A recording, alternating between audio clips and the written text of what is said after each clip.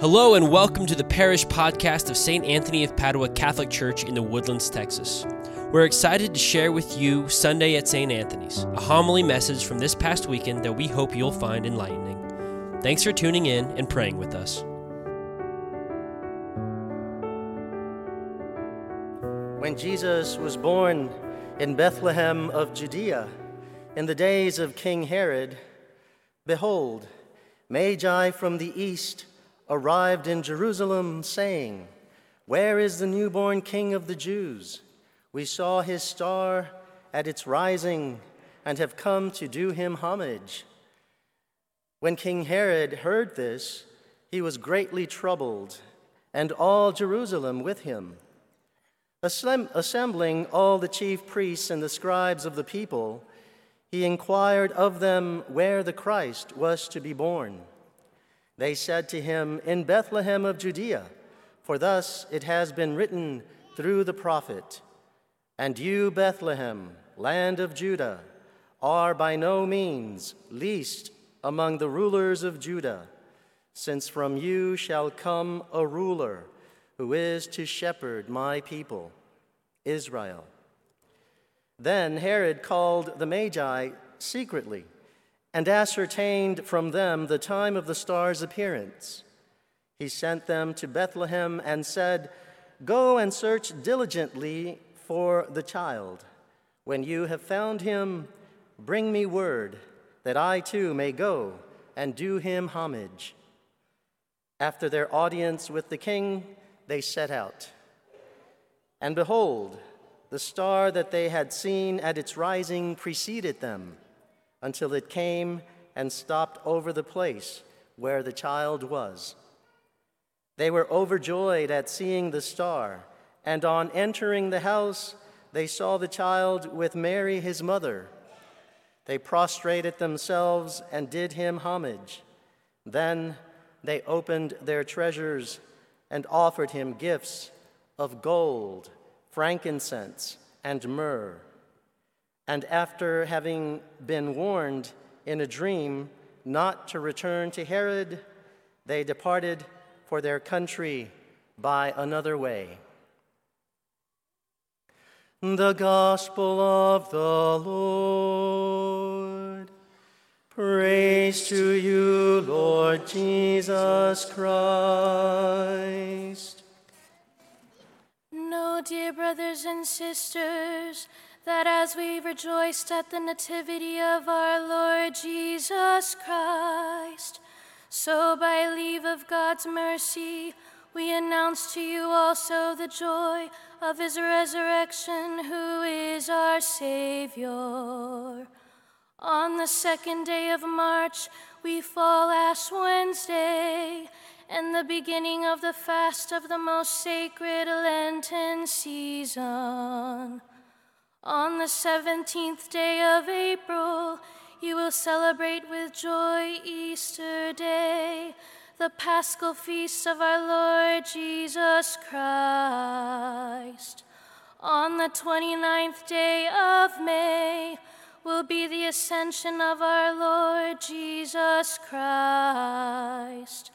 On the 5th day of June, the Feast of Pentecost. On the 19th day of June, the Feast of the Most Holy Body and Blood of Christ. On the 27th day of November, the first Sunday of the Advent of our Lord Jesus Christ, to whom is honor and glory forever and ever.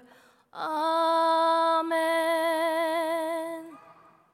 If you're wondering what just happened, this is called the sequence of the Epiphany, where we announce the major celebrations of the year, even the specific dates, and we underline the centrality of the resurrection of Jesus, Easter. And so it's based on Easter that the whole calendar of the church is based. And so it reminds us to be prepared for all these beautiful celebrations.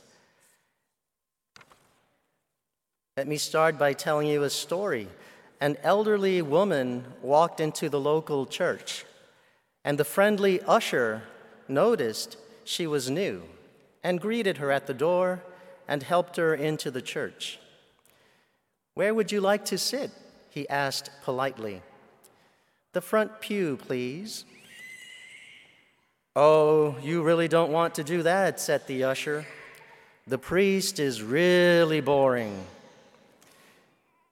"Do you happen to know who I am?" asked the woman. "No," said the usher. "I'm the mother of the priest," she said indignantly. "I see," said the usher. "Well, do you know who I am?" he asked. "No," she said. "Good." And he ran out as quickly as he could. So, this is an example of someone who wants to remain anonymous, unknown, which is the opposite of the feast or the solemnity we celebrate today. God manifesting himself, the true God, wanting to be known. As I mentioned in the first reading, Isaiah prophesies the gathering of the nations to Christ. He doesn't mention Christ, but it's the prophecy of when Christ would come, which we live. And he addressed, as I said, Jerusalem as a person. Today we know that this new Jerusalem is the church, us, right now, right here. Today, 1 in 3 persons of the world identify as followers of Christ. That's a total of 2.2 billion people, of whom about half are Catholics. And so Jesus continues to attract people to himself. The gospel presents us the Magi, who represent scholars, academics, smart people, those who give their lives to learning, to the acquisition of wisdom. And these Magi are wise men in that they demonstrate true wisdom. In some way, they saw in the child Jesus a gift of God to humanity, a sign of the love of God for everyone. But true wisdom recognizes wisdom's limits, as Paul reminds us, as in 1 Corinthians 13, he says, there is something higher than wisdom, and this is love. Love is the ultimate wisdom. These intellectuals, these Magi, get down on their knees and bow before something greater than themselves, the love of God, a love which is as humble and unthreatening as a baby in his mother's lap. So far from detracting from their wisdom, their humility in the face of love enhances their wisdom.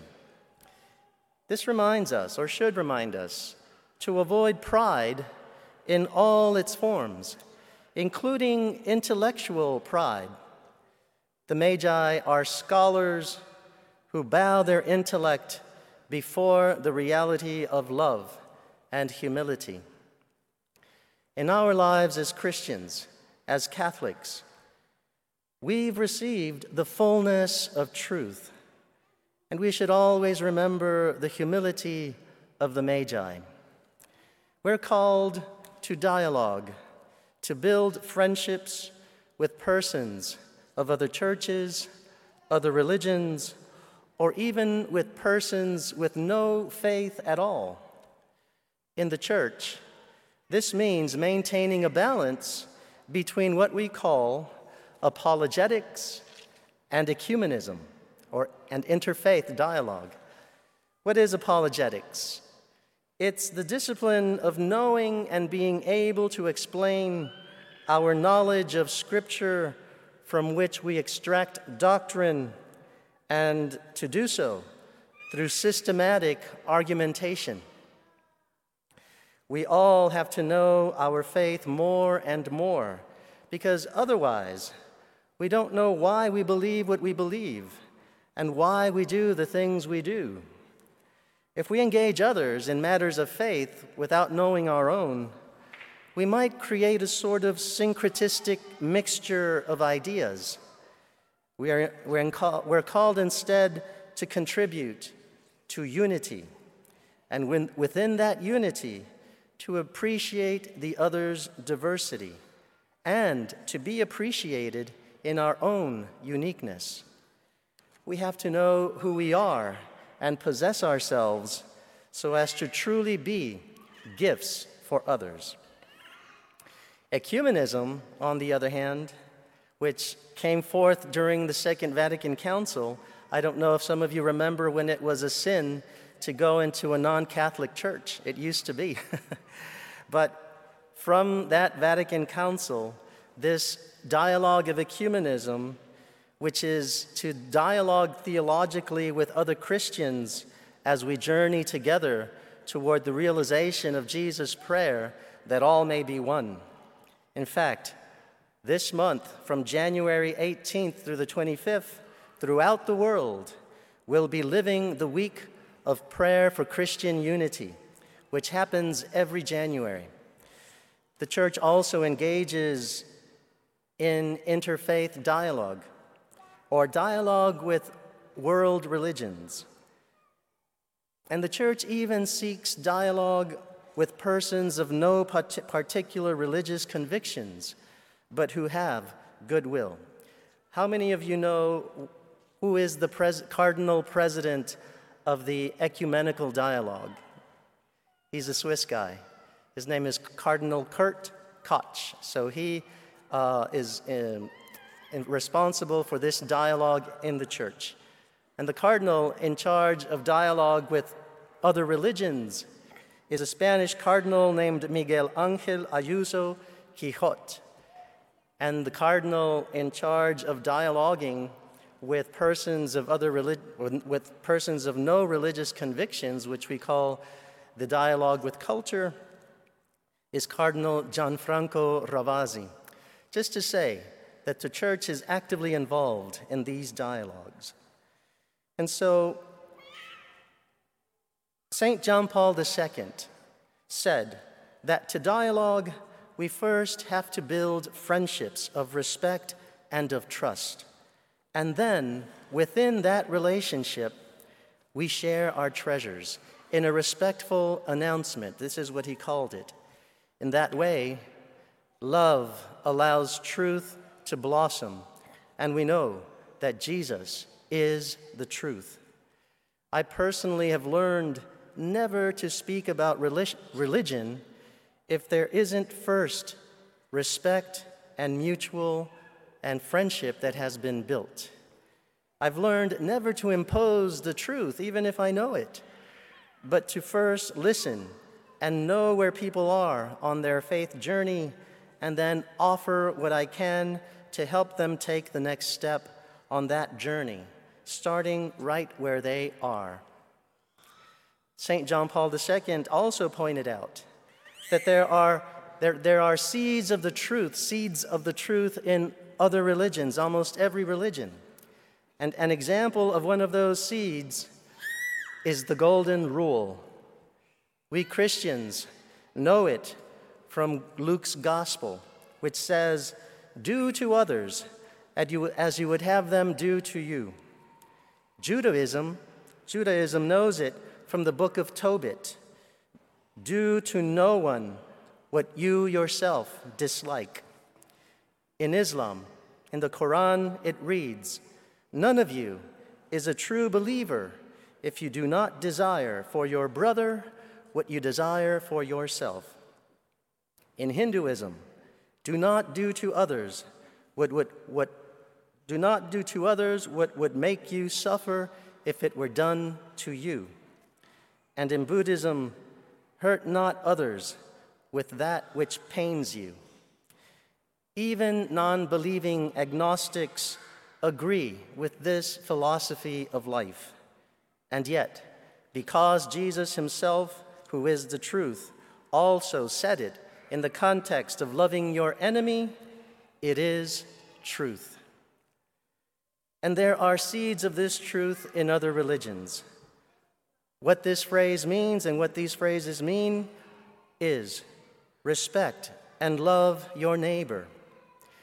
If love prevails in any situation, then Christianity prevails. So, if we can build upon this truth, the Golden Rule will be in great shape. Let's pray for all those who live the Golden Rule, that we may build upon that truth. Now, many of us have friends and relatives who have either left the faith, changed their faith, are indifferent, or grow up having no faith at all. Today's Feast of the Epiphany is an opportunity to entrust those who seem far from God to God, and especially to entrust the many who were once close to Him but no longer are, because maybe of the evils in the church, in the world, that have taken them away from God and His church. We pray that everyone search for Him with a pure and sincere heart. Let's entrust all those who have lost their faith to God. May a ray of God's light make its way to them, that because of their sincerity and goodwill, the star that leads to Jesus might shine at least for a moment, so that they too will know the joy of those who acknowledge and love God. Amen.